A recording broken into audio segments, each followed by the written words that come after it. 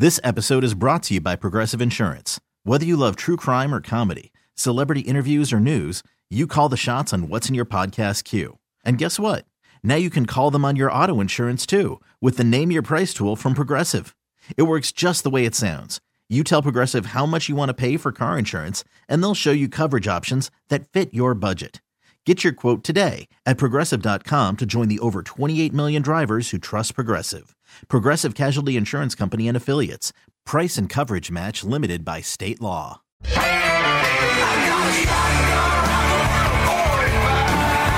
It's time for Come and Talk It with your host, Michael Cargill, brought to you by Texas Law Shield.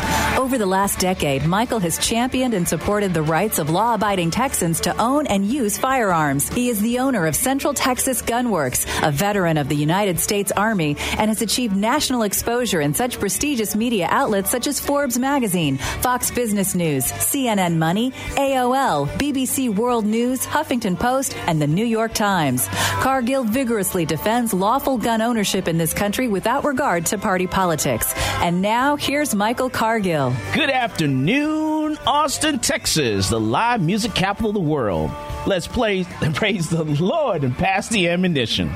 All right, so today we have attorney Gordon Cooper from U.S. Law Shield on the phone. Gordon will chat with us about the NFA process and the National Firearms Act. And so let me tell you a little bit about the National Firearms Act of 1934, and it requires the registration. That's right. Some of your firearms that you purchase need to be registered with the federal government, and those are going to be your fully automatic firearms termed machine guns, rifles and shotguns that have an overall length under 26 inches, rifles with a barrel under 16 inches, shotguns with a barrel under 18 inches, and firearm sound suppressors termed silencers. Now, the Gun Control Act of 1968, it placed destructive devices, primarily explosives, now, but also including firearms over 50 caliber, other than most shotguns. Under the provisions of the NFA, in 1994, the Treasury Department placed revolving cylinder shotguns and one semi-automatic shotgun under the NFA list. The Gun Control Act of 1968 prohibited the importation of fully automatic firearms for private purposes, and a 1986 amendment to the act prohibited the domestic manufacture of fully automatics for private purposes. However, short barrel rifles and shotguns have become increasingly popular for home defense and defensive skills-based marksmanship, training and competition, and sound suppressors have become increasingly popular for marksmanship, training and competitions, and for hunting. Now, before I welcome Gordon to the show, let me go to my co-host, Janai. Janai, tell me, because you know a little bit about the history behind the NFA Act there. Yeah, I was reading earlier. In 1934, when they passed it, it was in part for tax revenue, but the other issue at hand was there was a lot of gangster activity. So Congress, the whole St. Valentine's Day massacre, which, as I mentioned to you earlier, is one of my relatives. And see, I think I called you Janae, and it's Janai. And see, I don't want you to get me. Just so you guys know, we have mob ties here in the studio. So don't try anything, because my co-host, she's related to the mob, so we'll get you. Yes, my grandmother was Al Capone's cousin. So, wow. Anyway, but so in response to all the gangster activity, Congress wanted to curtail the activity of sales of those types of guns. And so that's why they imposed that $200 fine, which, as we were talking about earlier, would be equivalent to $3,600 in today's dollars. Wow. And that's a lot. You're talking $200 back in, 1934. And so, man, that's a lot now, speed forward to 2017. That's crazy. All right, so we're going to sort all this stuff out. And to help us sort this out, we're going to bring Gordon Cooper with Texas and U.S. Law Shield. And Gordon started college at the University of Houston at 13 years old, where he attended undergrad and law school. That's right.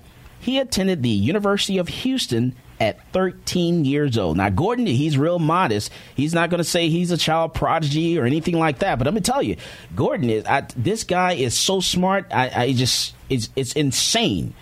So he was the youngest graduate on record there at the University of Houston. And Gordon Cooper, I want to welcome you to Come and Talk It, sir. How you doing this weekend? Hey, thanks, Mike. I'm doing well.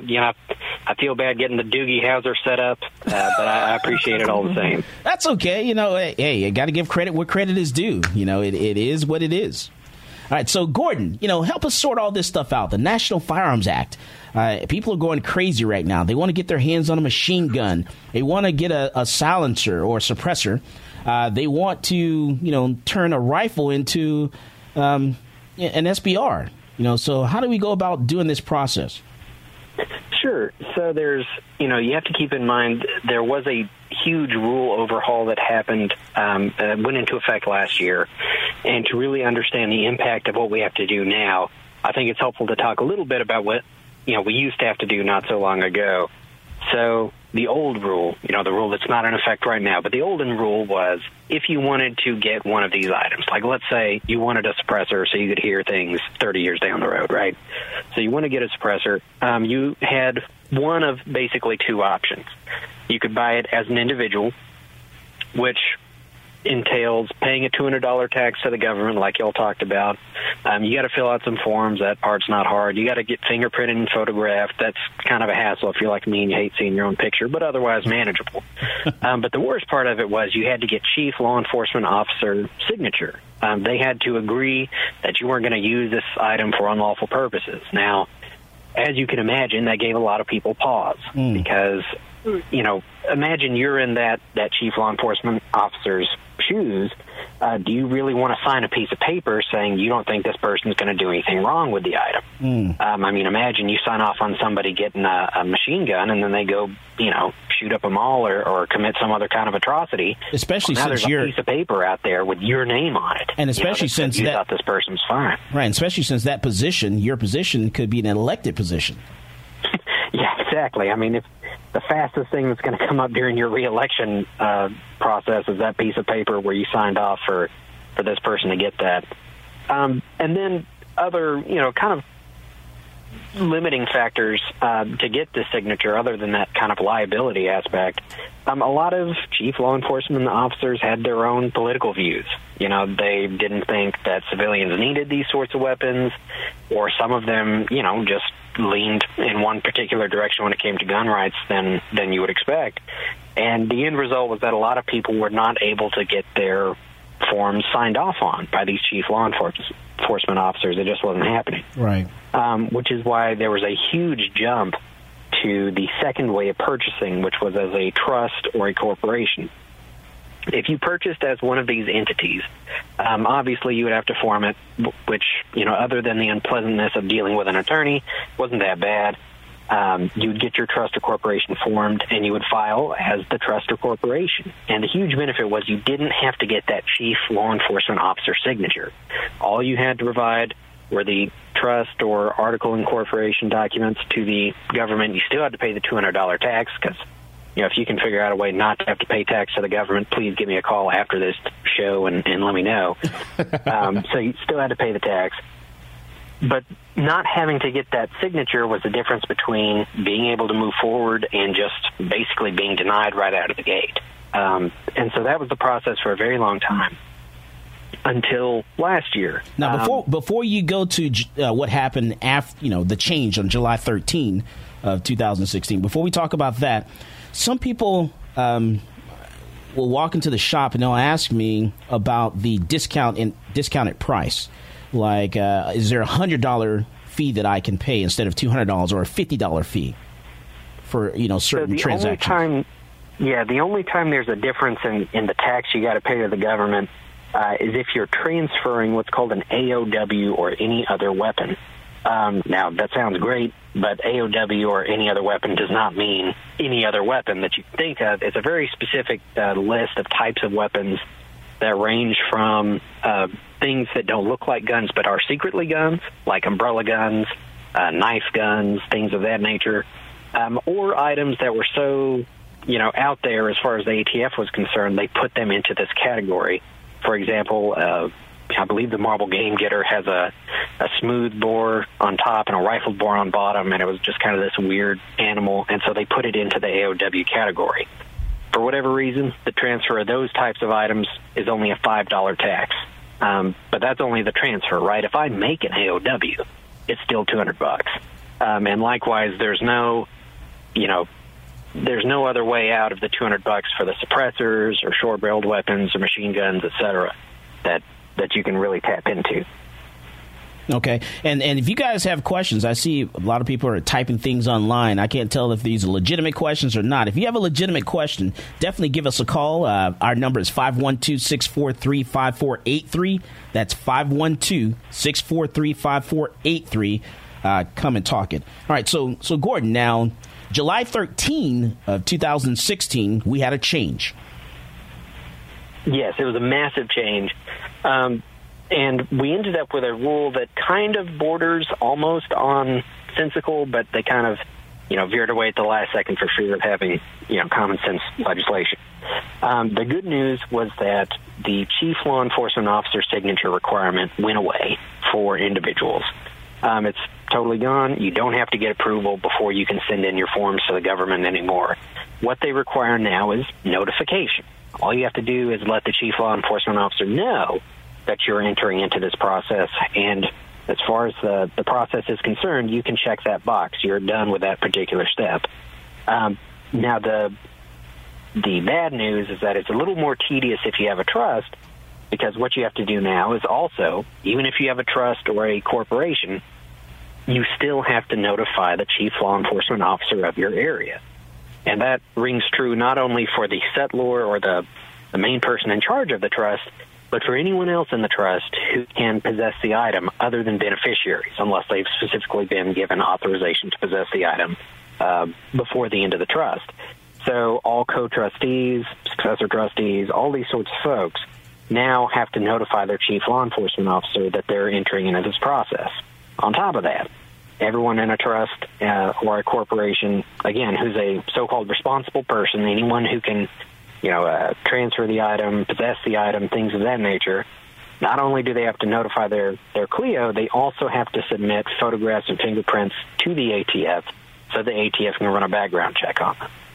So there's a lot more kind of paperwork headache involved now, and I guess it was sort of a what's good for the individual is good for everybody sort of perspective. But it definitely beats out the initial version of the rule, which was going to require chief law enforcement officer signature for everybody, trust or otherwise. So I think it's a lot of paperwork and a lot of hassle, but it's not as bad as it could have been. Okay, and then what about so the fee for the AOW is going to be still the same? Oh yeah, all the fees are still the same. It's still the $200. They haven't, thankfully they haven't adjusted for inflation or anything like that. It's still just the same amount that was set way back when.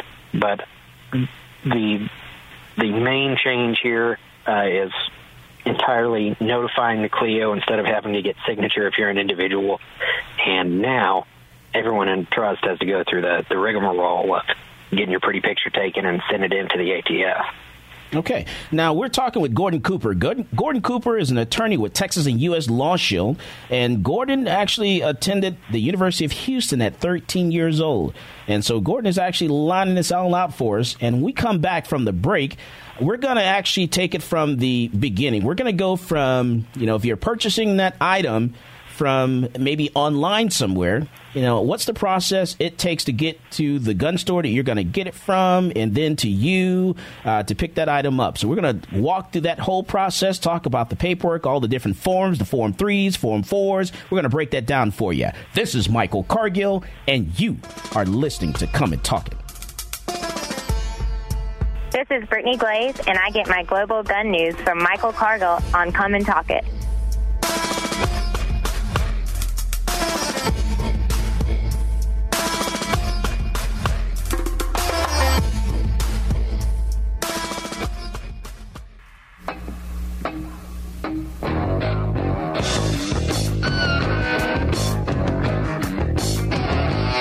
Welcome back to Come and Talk It. And now here's Michael Cargill.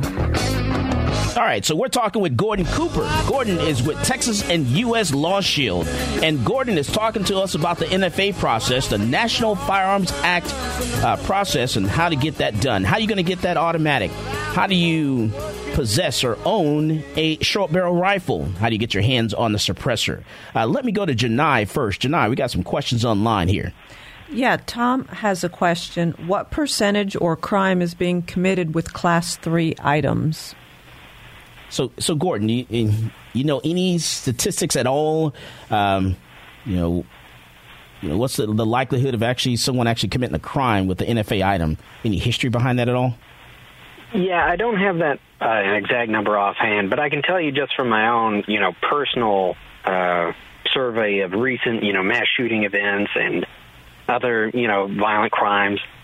These are not the items the items you see take place in those kind of events are items that are easily obtained and items that you can, really they're nothing special because at the end of the day, someone who wants to do something nasty is going to do something nasty, and they'll just find the easiest way to that end goal. Ultimately, though, these are definitely sort of niche items, and you're not going to see those pop up in as many crimes as you are more easily obtained firearms. So, no, in fact, just personally, I can't think of, 5 events that have involved any kind of NFA item offhand. Yeah, and Tom, basically, the likelihood of someone actually going through this entire process, you're talking, 6 months, 7 months, 8 months, however long it's going to be right now with the new rules and everything. Someone going through that entire process, getting one of these items, automatic, a machine gun, getting a suppressor, getting a short barrel rifle, getting an AOW, and then going and committing a crime with it. That is just insane. So it's just the likelihood of someone doing that and wasting that money is just crazy. What'd you say, Gordon? I was saying that's a very patient criminal. Very, very patient criminal. Okay, so Gordon, so let's talk about this. All right, so now I go online and I'm searching online and I'm looking for a I don't want to say an AOW. I don't want to make it too complicated. We'll go simple. So I'm looking for a machine gun. Now, what's the likelihood of me being able to turn one of my rifles into a machine gun? Is that possible? Yeah. So this is a great question, and I don't know if you primed me on machine guns on purpose or by accident. But, no, I did. Machine guns definitely are one of the most common questions I get because what happens, let's say I want to go buy a machine gun. I go online, and holy smokes, these things cost $16,000 or some mad amount. And so I want to make my own machine gun because, I've got a rifle and it's relatively cheap to do it on my own. So I should be able to do that, right? Right. Unfortunately, the answer is wrong, dead wrong, federal felony level wrong. So there's a law in place that prohibits the purchase of any machine guns or the registration of any machine guns made or manufactured after 1986. So if you make a machine gun today from, you grab your rifle and file some things down, or you're a gunsmith and you go about it, and make it, that's very, very bad. We talked to an NFA agent once because someone had accidentally run afoul of this law, and they said, hey, what do you want me to do with it? And they said, well, you got 3 options. Option number 1 is destroy it immediately. Option number 2 is bring it to us, and we'll destroy it for you. And I'm sure they would gladly arrest him on spot. Right. And option 3 was bury it in the ground and hope we never find it. So that is the level of scrutiny you're under for these sorts of things. So you mean to tell me that if my great-grandfather, I'm going through his items and I come across an NFA item that has not been registered, it's not in the system, you're telling me that there's no way I can make that legal at all? That is 100% correct. There was an amnesty period, I believe back in the 80s, but there has not been one since, and I don't see one happening on the horizon either. There's been no announced amnesty periods, and so we've seen that happen all the time too, where people have their grandfather's, World War shotgun, or one guy didn't realize it. He had a paperweight on his desk that he thought was a fake grenade, but turned out to be a real Civil War grenade. So he was very, very excited to find that information out. But again, the ATF is very, very stringent on these rules. They'll tell you if you want to keep it just for sentimental reasons, fill it with lead and let it harden to where the gun can never be fixed. But otherwise, yeah, you're committing a federal felony. Wow. Okay, now, so I'm going to have to go online and purchase this machine gun then. All right, so I want to go online and do my Google search there, and I find a dealer that actually has they have this machine gun that I've been eyeing for a while. So they're a dealer located in a totally different state. So I'm going to have them ship it to me. All right, so I can just like any other transfer, I can just contact that dealer, pay for that item right now, and just have them ship it to me, right away? Well, so again, I know you're doing this on purpose. No, there's a few more steps that have to happen. So we've still got the basic, other than the NFA process of going, filing forms, blah, blah, blah. It's still treated a lot like a firearm in that you have to pass a 4473, even for a suppressor, which is strange to me, because unless you're going to hit someone in the head with it, it's not really a weapon as far as I'm concerned. Mm-hmm. But, it is what it is. So, again, you'll have to get it transferred to an FFL in your state, and that, is the person you can pick it up from. But that is another thing. Gun Trader is a very popular website, and a lot of people do a very good job of finding exactly what they want on there, but then they mess up in the purchasing process. And so you have to be extremely careful to make sure, both for buyer and seller, because both people can get in trouble, that you're not becoming an illegal importer or dealer or trafficker of firearms in the process. Okay, so we're going to contact that dealer, going to pay for it, and then that dealer on the other end, they're going to fill out a Form 3, and they're going to Form 3 that to my gun store or the gun store that I want to pick it up from. So they're going to Form 3 it, and once that gets approved, which probably takes about 30 days, maybe a little longer depending on what's going on, maybe 45 days, 30 days. That gets Form 3, and then once they receive their approval, it gets approved to transfer it from one gun store to the other.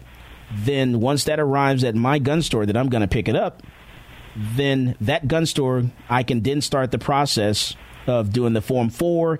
I can get the Form 4 filled out and do my fingerprints and get my trust. Now, as of the July 13 rule, I have to get the trust, right? So we absolutely have to get the trust. There's no way around that trust at all. No, not true. You can definitely, so you can purchase it as an individual, you can purchase it as a trust, or you can purchase it as a corporation. All right, it's really let's say I want to purchase it as an individual. How does that work? So all you'll have to do when the Form 4, which is the transfer form from a FFL to an individual, when that's filled out, you'll just send a copy to your chief law enforcement officer, because they've updated the forms, thankfully, and there's a portion that's for the dealer and for the law enforcement officer, that area. So you just fill that out and send it in, and you're good to go.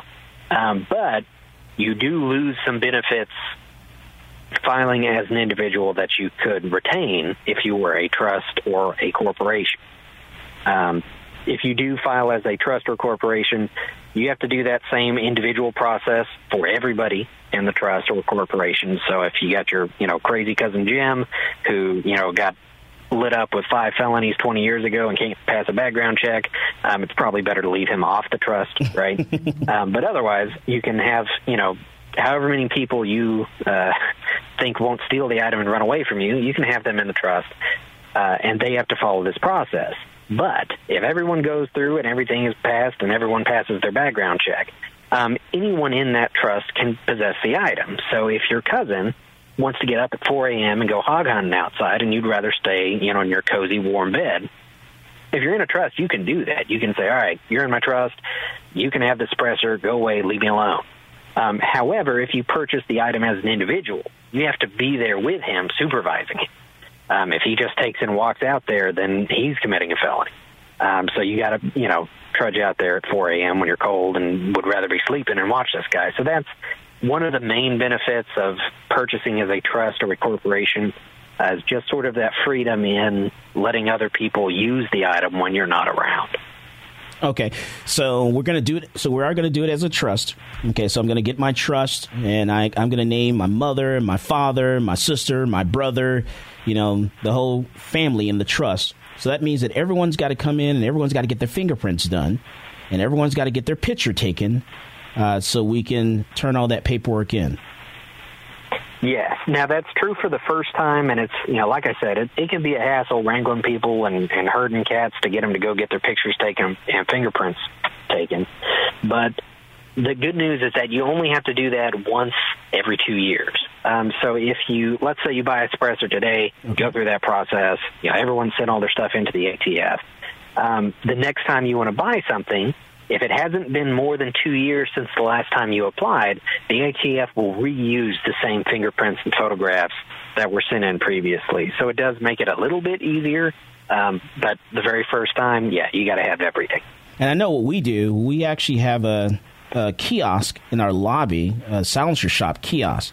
So with the kiosk, you can actually come in, do your fingerprints on the kiosk there, and there's an app that you download on your phone, and you make sure you're standing you have a white background, and you can take your passport type photo that you can use, and then that gets submitted, and it stays in the system at Silencer Shop. And so whenever you do anything, they use use that information there to connect it to your item, and then turn in the paperwork for you, and you pay the fee online, and you can go to Texas Law Shield, get your trust at Texas and U.S. Law Shield, and turn in that paperwork, email that in, and they'll turn everything else in, and then we just have to sit back and wait for the tax stamp to come in.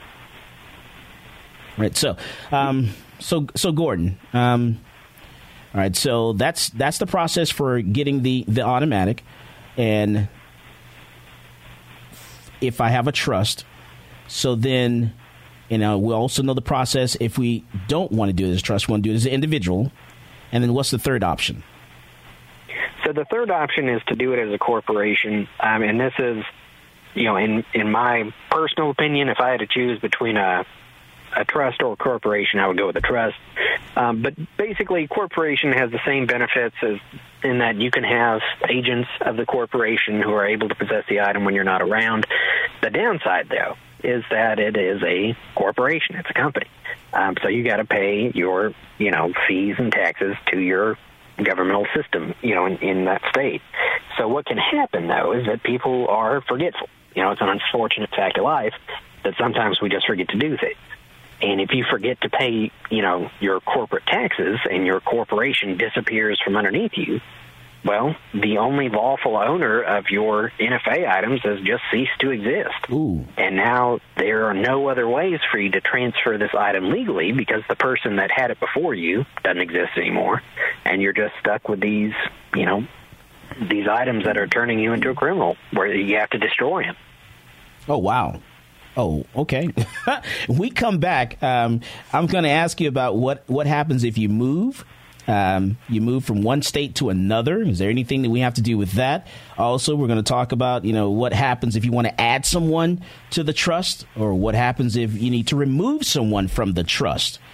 So we'll talk about all those different little details also. And we're talking with Gordon Cooper. Gordon is he's a child prodigy. He actually attended the University of Houston at 13 years old. And Gordon is telling us about the NFA process, how to get our hands on a machine gun, how to purchase that silencer, that suppressor, how to get that AOW, any other weapon. This is Michael Cargill, and you are listening to Come and Talk It. Peace, this is Maj Toure. You're listening to Come and Talk It Radio with Michael Cargill.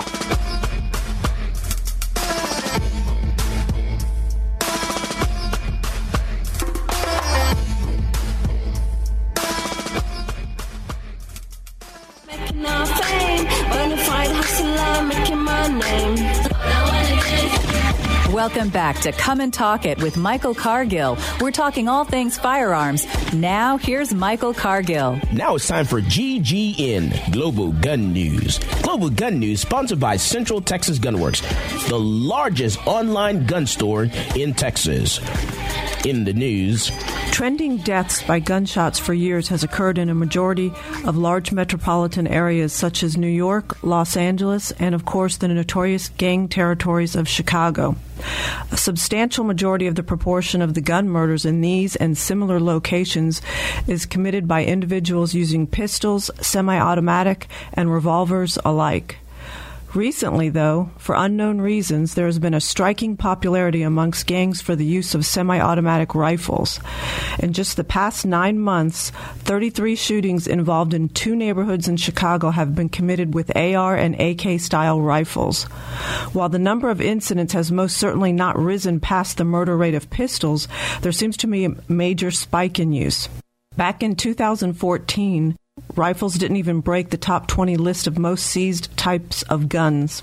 To contrast that, in the past 3 months, police have seized 3 rifles from gang members or suspected gang members in Daring District in Chicago. The Hispanic gangs La Raza and the Almighty Saints have been at war for years, and along with the gangster 2-6s and Satan's Disciples seem to be the gangs that are more privy to the enhanced firepower. The question, of course, is why now? Legislatively, there's been no change that would incur such a switch, and it's not as if the lethal potential of a semi-auto was underestimated up until now. So is the beginning of a new trend? And if so, what is the cause?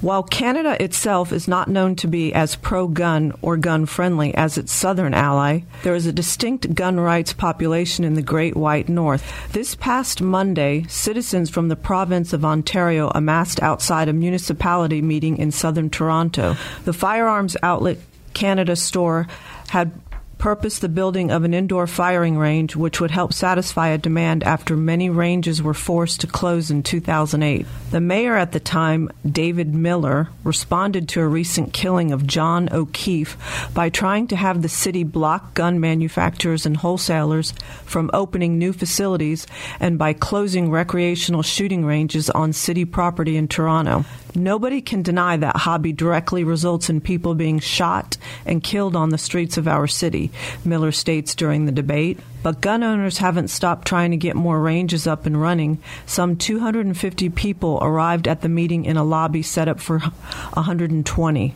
On a more national level, gun ownership license, which is mandatory for the purchase of any firearm, hit a high point of 2 million late 2015 after an increasing trend from 2009. The company needs city permission to complete the project in the shopping plaza where it is proposed, but could open this year. As we've discussed in multiple earlier episodes, the trend for gun-owning minorities have begun to spike in the last year. Along with the election of President Trump, escalating tensions amongst nations, along with both the perception and reality of escalated police violence in cases across the country are driving people toward a feeling of vulnerability. Amongst such groups are African Americans, which in 2014 were listed as only 19% of the gun-owning population in the United States. Recently, however, the growth amongst groups such as the National African American Gun Association had grown dramatically. The NAGA has, in the past year, saw a more than 100% increase in its membership tally from November of 2015 and February of 2016, and currently totals in at about 18,000 members with 24 chapters. Now, Philip Smith, the president of the NAGA, explains what he thinks is a driving force behind why people are taking up arms. 24 months ago, let's say 2 years, fringe groups were just that, fringe groups. But now those fringe groups are kind of like, it's cool to be a racist. They've taken that, and our community sees that, and it scares us. Another member of the group, Sean Campbell, explains his belief in the Second Amendment. I tend to be in favor of the Constitution, so because the Constitution says it's the right that people should have, I'm going to co-sign. Okay, so but tell me about that. You own how many firearms? I haven't counted. I think that, individuals, they're guaranteed the right by the Constitution to have a firearm. So, I think that they should be able to avail themselves to that right. Over in Idaho, after the Sandy Hook shooting, the nationwide reaction sparked discussions about the nature of security in our schools. While many of those discussions ended on the conclusion of more gun control, 2 districts in Idaho decided on a different course of action. About 4 years ago, just after the killing of multiple school children and their educators, the Garden Valley School District, located about 50 miles outside of Boise, Idaho, began a discussion on the proposal of allowing guns inside their school. With only 11 deputies spread out over 2,000 miles, Response times, even ones in the case of a mass shooter, could be as late as 45 minutes. Years after the policy was approved and allowed for trained and certified teachers to use one of the 4 rifles that are stored in gun safes on campus. Now, Mountain View School District, also in Idaho, have come to similar conclusions. Without the funds to pay for security, they have allowed their teacher to volunteer as security officers. After obtaining a concealed carry permit, as well as some psychological and physical evaluations, the difference between the 2 policies is that one will allow teachers to carry a concealed handgun on them throughout the day, and then under Idaho state law, it is completely within the school district's authority to ban or allow firearms on their campuses.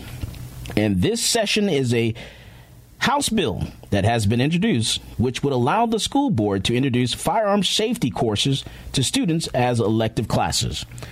And that is your Global Gun News Report for this week of March 2017. All right, I'm sorry. I didn't make that name. I apologize. Maybe I should have said National African American Gun Club. I'm sorry, Gun Association. So I'll keep it that way. I won't use the abbreviation. All right, so we're back talking with Gordon Cooper, and Gordon is an attorney with Texas and U.S. Law Shield. And now, Gordon, I got a couple questions for you. This is going to be the big round here. I got a bunch of questions. So, what if I move? What if I move? So, I have a National Firearms Act item, and I move from Texas, and I move to South Carolina. What's the process of me taking that item with me? So I would give you a couple steps. Step number 1, make sure the state you're moving to allows you to bring that item with you. Not every state has the same laws regarding what kind of NFA items you're allowed to possess and which ones you are. Some states allow none of them. Some states allow everything but machine guns. Some states, it can vary vastly from state to state. So that would be step 1, is make sure where you're going allows that item, even if you comply with the NFA laws. So let's say you are moving to a state that allows you to bring your item along. What you need to do before you move there is send in, I believe it is the 5320.23 to the ATF, which is an update of address for the item. Because the ATF always wants to know, where is this item staying? Where does it live? Where is its home? And so you send that form in. They process it. They send you a letter back basically saying, okay, great, thanks for letting us know. You can now move with it. Now, unfortunately, we live in an imperfect world where people mess this up all the time. So if you do it, if you move and you think, oh, God, I forgot to send in that form for my suppressor, you can still send it in. I would not going to tell you to lie, but it would be helpful if you used, future tense about your move that you made instead of past tense for the ATF purposes. But otherwise, everything should be okay. Yeah, because I had a customer that actually purchased the item, and we did the Form 3 from one gun store, one FFL dealer to us, Central Texas Gun Works, and we're in possession of the item. And now he's moving. He actually is moving to South Carolina. So he's like, what do I do? I was like, well, you can wait until the tax stamp comes in, because we've already done the Form 4, so you can wait for the tax stamp to come in, and then you can do that. Or I didn't know any other option for him. That's pretty much it, because the issue is at that point you have submitted a form to change the ownership from Central Texas Gun Works to this guy. Right. And so for you to submit another form to change it to an FFL in South Carolina would be, if you really want to draw the eye of the ATF on you that bad, that's the way to do it. Yeah, because you can't do that, because once I've submitted the paperwork saying I'm transferring it from me to him, I can't turn around and say, okay, well, now we're going to transfer it to another gun store, because technically I will not be in possession of that item, if they process that paperwork in order. Correct. Okay. All right. So now, what if I have to add or remove someone from the trust? I need to, add a family member or remove a family member. Yeah, and it's a very easy process, and there's kind of, I don't want to. If there's any ATF agents listening, hang up now or turn off the radio. Stop listening from there, because I'm going to give out some great secrets. It's very easy to add or subtract people from your trust. It's just amending your trust. It's a very easy process. You basically just write it on a piece of paper, make sure your lawyer blesses it, and everything's fine. But the key on this process is that you don't have to update the ATF every time you update this item, or your list of people who are in the trust. So what that means is, theoretically, if you didn't feel like going through the hassle of, getting all your friends and family members to get fingerprinted and photographed, you could just have yourself be in the trust, apply for the item, get approved, and then add everybody back on. Even though they were added on after the trust was approved, there's no requirement that they have to send their information in to the ATF, even though they've been added on. So, and then you could keep that going theoretically. Every time you wanted to buy a new item, you just drop everybody off, buy the item, add them all back on. And this is all because in the ATF's rule, they never listed the requirement and specifically went out of their way not to add the requirement that anyone added into the trust has to get fingerprinted, photographed, and background checked. Now, if any ATF agents were evil and stayed on and listened to my fantastic theory, that may get fixed at some point. So some people may say, you know what, my life's hard enough as it is. I'm not going to risk playing this kind of weird, dirty game that Gordon thought up. But for a lot of people, it's a way to save on paperwork and trouble for unruly, individuals in the family who just won't go get the fingerprints done. Yeah, so, in trying to get rid of a loophole, there's still a loophole. Exactly. Okay. All right, so now, can I 3D print an NFA item? So you definitely can, and especially with suppressors, pretty much anything that reduces the report of the firearm. So even an oil filter or a water bottle taped to the front of your rifle or anything like that can become a suppressor. So you can definitely 3D print this stuff. You will still have to register it. Now, instead of using the Form 4 that we talked about earlier, that is the transfer from the dealer to the individual, you'll have to fill out what's called a Form 1, which is a maker's form, to let the ATF know you're making this item. Now, that doesn't apply to machine guns like we talked about earlier, because machine guns are only those that were manufactured or registered prior to 1986. But for suppressors and things of that nature, it's perfectly fine to 3D print them. Okay. And earlier we were talking about 5320.20? Yes.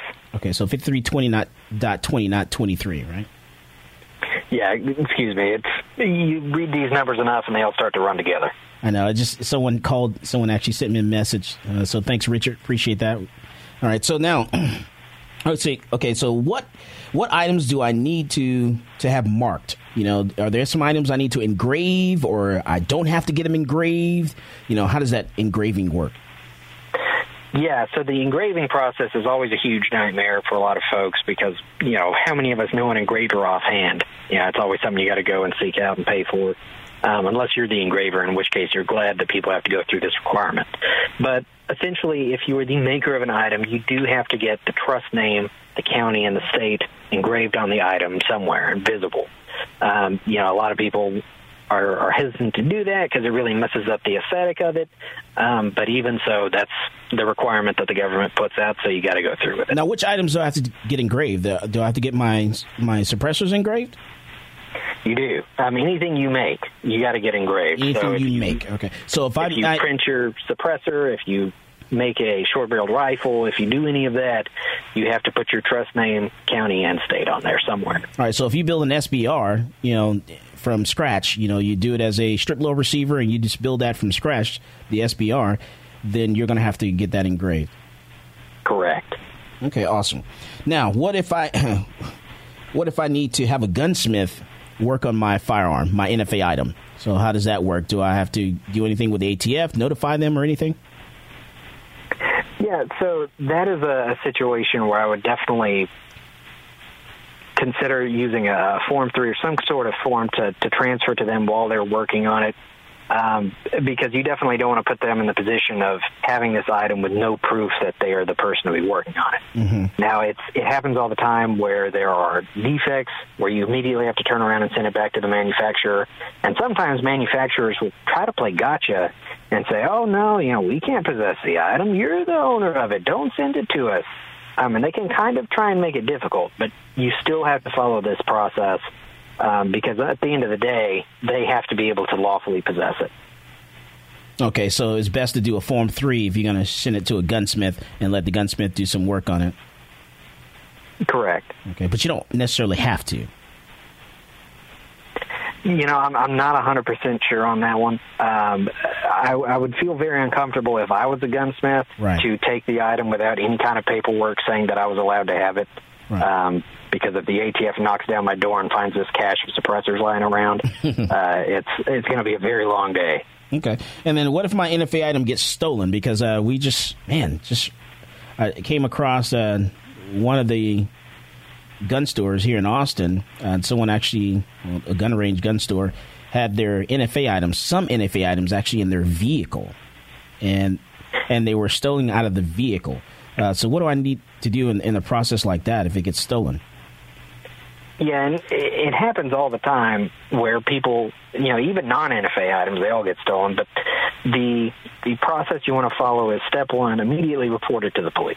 Because what you want to do is create a timeline of when you lost possession of the item and when the criminal received possession of it. Because if they go and they rob a liquor store and, drop your suppressor on the ground and it gets tracked back to you, you want something on the book somewhere saying, I lost possession of it on so-and-so date. All right, hold that thought, Gordon. When we come back from the break, I'm going to have you finish answering that question. We're talking with Gordon Cooper. He's an attorney with Texas and U.S. Law Shield, and we're talking about the National Firearms Act process. This is Michael Cargill, and you are listening to Come and Talk It. Hello, this is Gerald Daugherty, and I'm the Precinct 3 County Commissioner here in Travis County, and you're listening to Come and Talk It.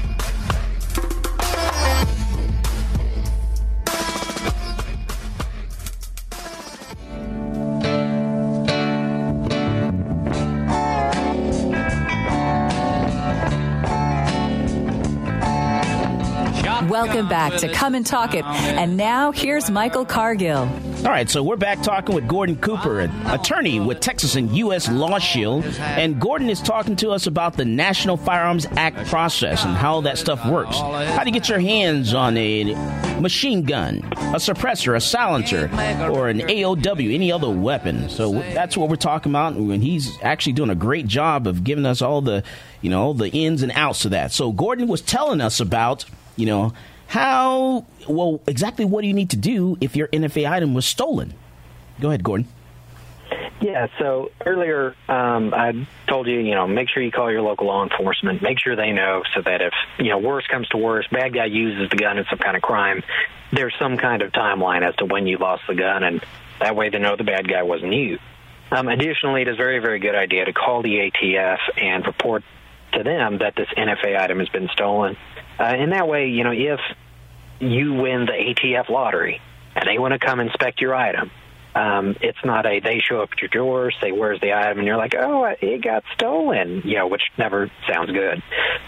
They know ahead of time, so they know to be on the watch out for it as well. If you're an FFL or a licensee, you have a requirement if your inventory is stolen to report it within 48 hours. For individuals, though, I would definitely suggest reporting it as soon as humanly possible because you need to get that timeline created.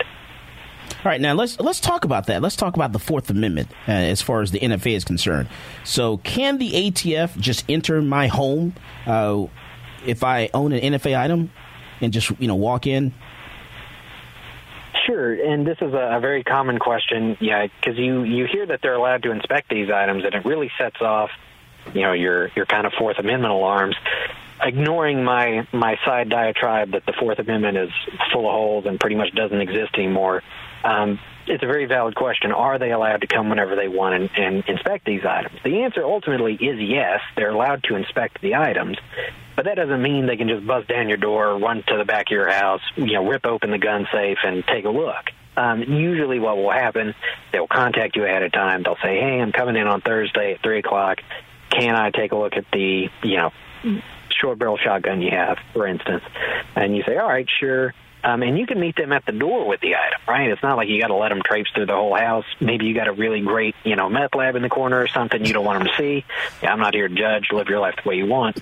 But you can meet them at the door. You can meet them outside. You can be polite and courteous about it and still have your Fourth Amendment rights or what's left of them intact. Okay. All right. Now, let's talk about AOWs real quick. So, because we use that term AOW, any other weapon.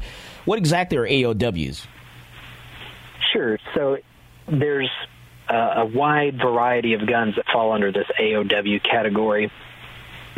most of them, for example, can be things that are guns but don't look like guns. So an umbrella that secretly has a trigger and shoots out a .22 bullet is an AOW. A knife that has a secret handle you pull on and a bullet shoots out is an AOW. A very common one that people sometimes run afoul of are these wallet guns. It's a wallet-shaped cover that fits around your gun and makes your gun look like a wallet, but it's got a hole cut out in the middle that lets you shoot it like a gun. That turns your item into an AOW. You've made one. If you put this wallet around your gun, and if you haven't registered it, well, surprise, you've committed a felony. And I've seen people selling those at, like, gun shows and stuff. Yeah, and it's perfectly fine to sell that strip of leather. You know, it doesn't require any kind of special license or any kind of Form 4 or anything, because at the end of the day, it's just, you know, a strip of leather. But when you take that strip of leather and combine it with a gun, you have made an AOW. You've made a wallet that fires like a gun. All right, so now, go ahead. I'm sorry, go ahead. Just real quick, a lot of people get instantly alarmed because they have these kind of pocket holsters. Those pocket holsters have been very carefully designed to kind of run around this rule. They have plenty of the gun showing, the front of the gun showing, the top of the gun is showing. So if you have a pocket pistol and you have a pocket holster, don't, you know, think, oh my God, you know, I've got that AOW thing he was talking about. No, it's specifically whenever you take this wallet-style holster and wrap it around your gun to make it look like a wallet, but it still fires. Okay, so a cane. I take a cane and I turn it into a gun, you know, well, make it fire, you know, around 9mm or whatever. That's going to be an AOW, another weapon.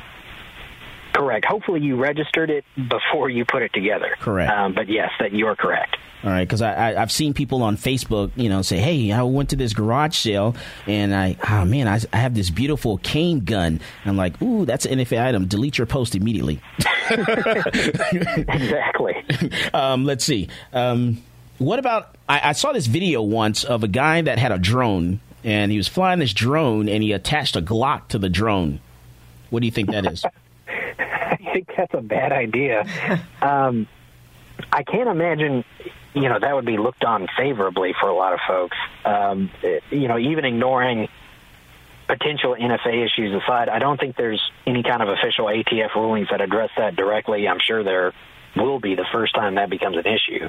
But I think just from a carry perspective, it definitely puts you in a legal gray area to openly carry a handgun via drone. I don't think a district attorney would look kindly on that. Okay, now let's talk about the difference between zip guns and AOWs. Sure. So AOW, like I said, covers things that don't look like guns but actually are guns. Zip guns may or may not look like a firearm or an explosive device or whatever, but they are illegal under Texas law. So in the olden days, under the old rule, theoretically, I don't know if anyone actually did this, you could register a zip gun with the ATF like an NFA item, and it would be legal under Texas law. What is a zip gun? It's a firearm that has been put together from pieces that were not originally firearm parts. So, for example, my favorite example is a potato gun. If you get some tubing and you get yourself a lighter and some, you know, hairspray or whatever, and you make yourself this potato gun, that is a zip gun under Texas law. Formerly, if you were willing to spend $200 on a potato gun, you could try and register it. And truth be told, I don't know of anyone that actually tried. But under current Texas law, you've lost that ability altogether. You can't even register it with the NFA to make it legal anymore. It's just flat out illegal. And we actually lost that right in the last session, correct? Yeah, and it was, you know, I don't know if it was done on purpose or by accident, but it's put us in this weird lurch where these sort of zip guns are illegal. Now, one kind of silver lining, if you're a potato gun enthusiast, is that it only counts for explosions, right? A projectile expelled by the force of an explosion. So if you have an air-compressed potato gun, A-OK. But don't get flames involved, and you should be good to go. Yeah, because we get these bills that come out of the Texas legislature, and there's always those consequences of some of these bills. You know, they don't really look at them really well, and then we find out later on down the road, once the bill goes and, you know, it becomes law, then we say, whoa, hold on. We forgot about this. What about this? What about that? And it happens with a lot of different things. It happened with the, exactly what you just said, with the potato gun, happened with that. It also happened with campus carry, with open carry and stuff of that nature. People were totally shocked, that, well, you can't open carry a handgun on a college campus on the street, sidewalks, walkways, parking lots, or garages. But you can, open carry that handgun with a handgun license on the street, sidewalks, walkways, parking lots, or garages of an elementary school, middle school, high school. And, right. And so it's just like one of those consequences that, people don't pay attention to these bills. And once they become law, people are totally shocked about what we end up with. And these are some things that we were talking about last weekend, too, with some bills that have actually been filed and put out there. Okay, so not all well, how does that work? Not all AOWs are zip guns, or not all zip guns are AOWs? How does that work, Gordon? Well, now they are completely different animals altogether. Formerly, I would tell you that all zip guns are AOWs, but not all AOWs are zip guns. Now I will tell you neither is neither. You cannot make a zip gun into an AOW, and AOWs, if you somehow manage to put them together from pieces that aren't firearm parts, if you're some kind of mechanical genius, don't do that in Texas, because that zip gun is no good. Okay. Now, so kind of tell us, once again, compare the old rules, Texas rules, to the new rules now when it comes to NFA items. Sure. Definitely the key points of all this, other than the loss of the ability to register zip guns theoretically with the ATF. The other huge, changes are that there's no longer that individual requirement to get chief law enforcement officer signature, which is huge. Not having to have your form backed up because your chief law enforcement officer won't sign, it was a huge impediment to a lot of folks, and now all that's required is notification. On top of that, though, same thing is required of people in a trust or corporation that are so-called responsible persons that are able to possess, transfer, mess with the item, so to speak. Those people also have to notify their chief law enforcement officer. They have to get fingerprinted. They have to get photographed, and the ATF is going to run a background check on them. So those are the biggest changes to the process, from just the past year.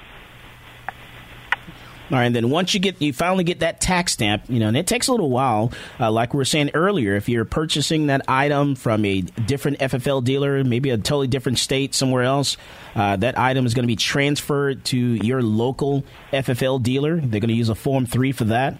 And then once it gets to that local dealer, you fill out the Form 4, and you start that process, and it takes time for that. It doesn't happen right away.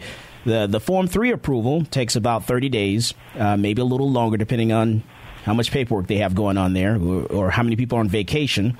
And the Form 4, and that's true, the Form 4 is going to be, there's no telling how long it's going to take for you to get your Form 4 approved right now. Because I think the last tax stamps I received were May of last year, that they were turned in May of last year.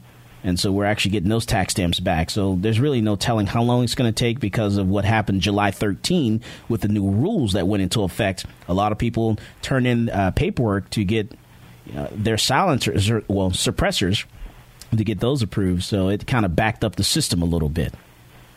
All right. So, all right. So, Gordon, when we come back from the break, I'm going to have you, kind of sum things up and maybe talk about some things I didn't ask you.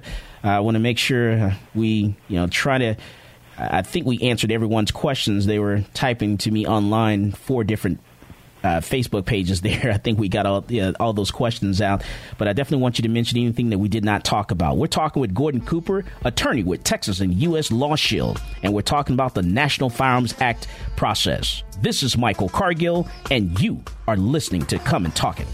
This is State Representative Jonathan Stickland, and you are listening to Come and Talk It on Talk 1370.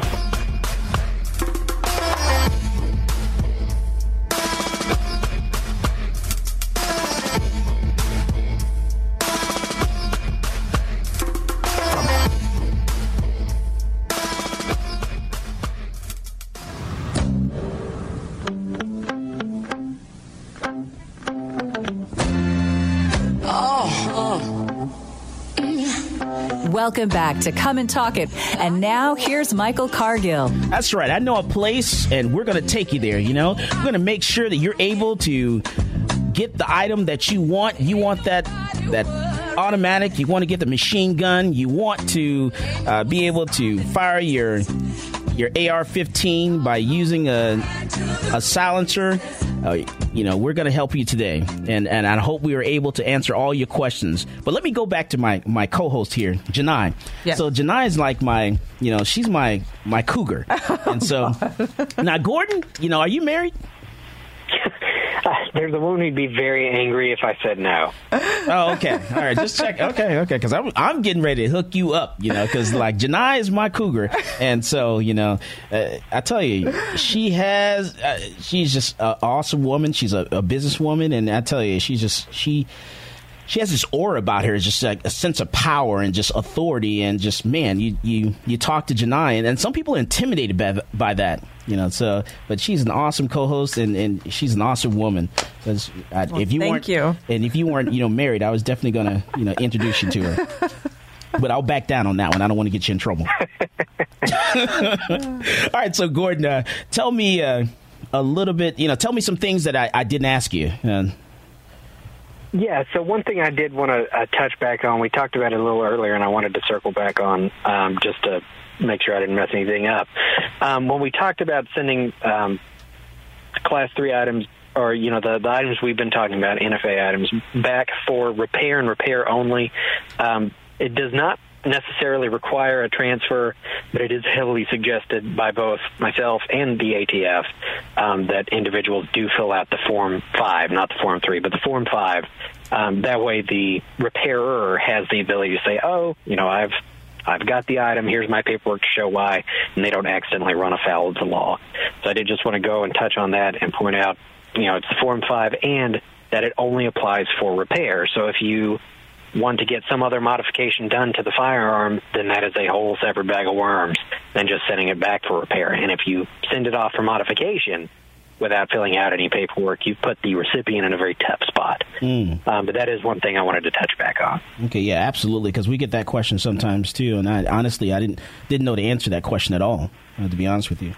All right, so so Gordon, how old were you when you graduated University of Houston? So I was 18 when I got my undergrad, and then I wasted a good solid year working and doing that, and then I finally got back into law school and got out of law school when I was 22. So, I could have done it at 21 if I had, put my nose to the grindstone more, but I guess time makes fools of us all. No, I think that's awesome. The fact that you actually went to college at 13, I think is just great. How did you fit in? Was it hard for you adapting to the college life at that age? No, it was fine for me. Everyone just thought I was like a midget, I guess. Everyone assumed I was the same age they were, and they'd invite me out to go study at some bar, and they'd be like, well, not only can I not get in, I don't have a driver's license yet. So there were a lot of those kind of surprise situations, but no, for the most part, everyone just assumed I was, your average short college student. Gordon, I'm curious, how old were you when your parents realized you were gifted, so to speak? You were pretty intelligent. They started homeschooling me at around 10, and then I think they just got sick of me, and so they told me to go try this college entrance exam. So they're like, you know what, there's nothing we can tell you. So I can't even grade your paper, so we're just going to send you on. Wow. I think they just got tired of my smart aleck attitude, and they were like, get out of here. Go to University of Houston. I don't know. You don't come across as being a smart aleck. You're actually pretty laid back. You're, pretty quiet. Maybe it's because I just don't know you that well, and we haven't had a couple drinks yet. You get me alone sometime, you'll get a couple quips out of it. Okay, we have to try that. All right, so, anything else that we didn't ask you, Gordon? No, I think whenever it comes to NFA items, the key is always play safe, because this is a very serious crime. It is a felony. If convicted, you lose the right to buy a gun forever. It's a very awful crime to be convicted of. So you want to make sure you do everything right from the get-go. The beginning is the most careful time in anything, and especially so with NFA items. So if you ever have a question, about, oh, is this the right form, or am I submitting this right? Ask it. Don't make any assumptions whatsoever. Yeah, because the things that I see on Facebook, the things that I see on Twitter, it really scares me sometimes. The things that people tell other people, and it's like, whoa, no. Go talk to your attorney. Talk to an attorney. Do not listen to someone online, what their advice is or what they think you're supposed to, do with certain things. Definitely consult an attorney, with a lot of those questions. Well, all of them, actually. And there are even a lot of gun stores that are stuck in, like the 1800s. They're still doing fax machines. I mean, there are some gun stores we have to pull teeth to get information out of sometimes around the country, and it's really frustrating. It's like, hey, can you just simple things like sending us a copy of their FFL, and they're like, well, we can only fax. Well, can you email it to me? No, just fax. Okay, well, just fine. Go ahead and fax it to me then. It's really hard sometimes. So. Definitely check with your attorney on all these things. I go to my attorney at Texas and U.S. Law Shield with everything. And, if something happens, with my family, I have a question inside the gun store, I actually contact Texas and U.S. Law Shield and get those answers. There's also a nice book that's out there, and I want Gordon to tell us about that book, because that book is the Bible to me. It has a lot of information in it. And what's the name of that book, Gordon? Yeah, it is Armed and Educated, and it's a book put together by Texas Law Shield with anything you need to know about firearms law as a Texan. And, if you read it from cover to cover and retain that information, then you're good to go. It's exhausting how much information is in there. It's a lot, because you can find out, the common question is, can I ship a gun myself to myself, within the state of Texas? That's a common question. And, and how do I go about shipping it if I can do it? This book tells you those answers. It lays all that stuff out to you. So you definitely want to, take a look at this book. It's a really good reference. You can put tabs in it and everything and get that information. All right. Well, Gordon, I want to thank you for coming on the show today and spending your Sunday afternoon with us. And definitely have a wonderful rest of your weekend. I will. Thank you all for having me. It's always a pleasure. All right, sir. In Austin, Texas, after city council basically banned Uber and Lyft from the city for not following their overreaching rules and regulations, sting operations were conducted to try and catch their employees in the act. Now, the city of Austin, of course, wasn't the only bureaucracy to crack down on the innovations of Uber and other ride-sharing services. The company has had difficulties in other cities like Portland, Paris, Kenya, Boston, Las Vegas, and other international and national cities, making it more difficult for the company to expand its service. Uber has been responding to these difficulties in multiple ways. Amongst the more interesting tactics, they've used a tool called Grayball. Grayball allows Uber to pick up on law enforcement and other individuals trying to violate their terms of service by tracking past activity of the app, banking account information, social media information, and other trending data picked up from the user's phone.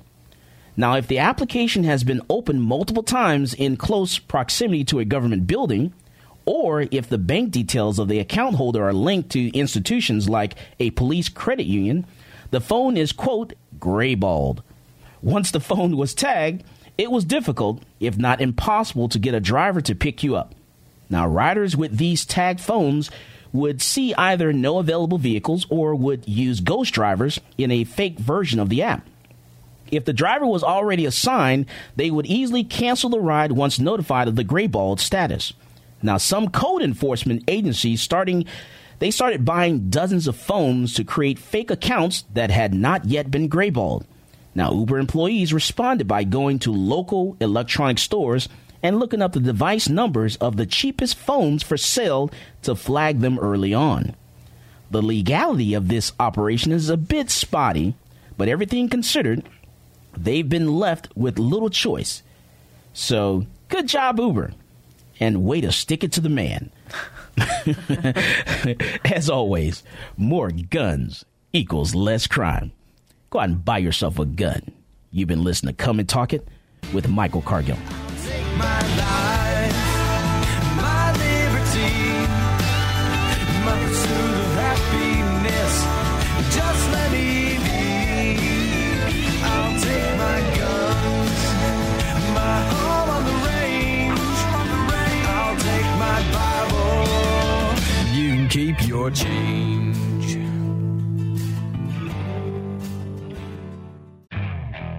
Okay, picture this. It's Friday afternoon when a thought hits you. I can spend another weekend doing the same old whatever, or I can hop into my all-new Hyundai Santa Fe and hit the road.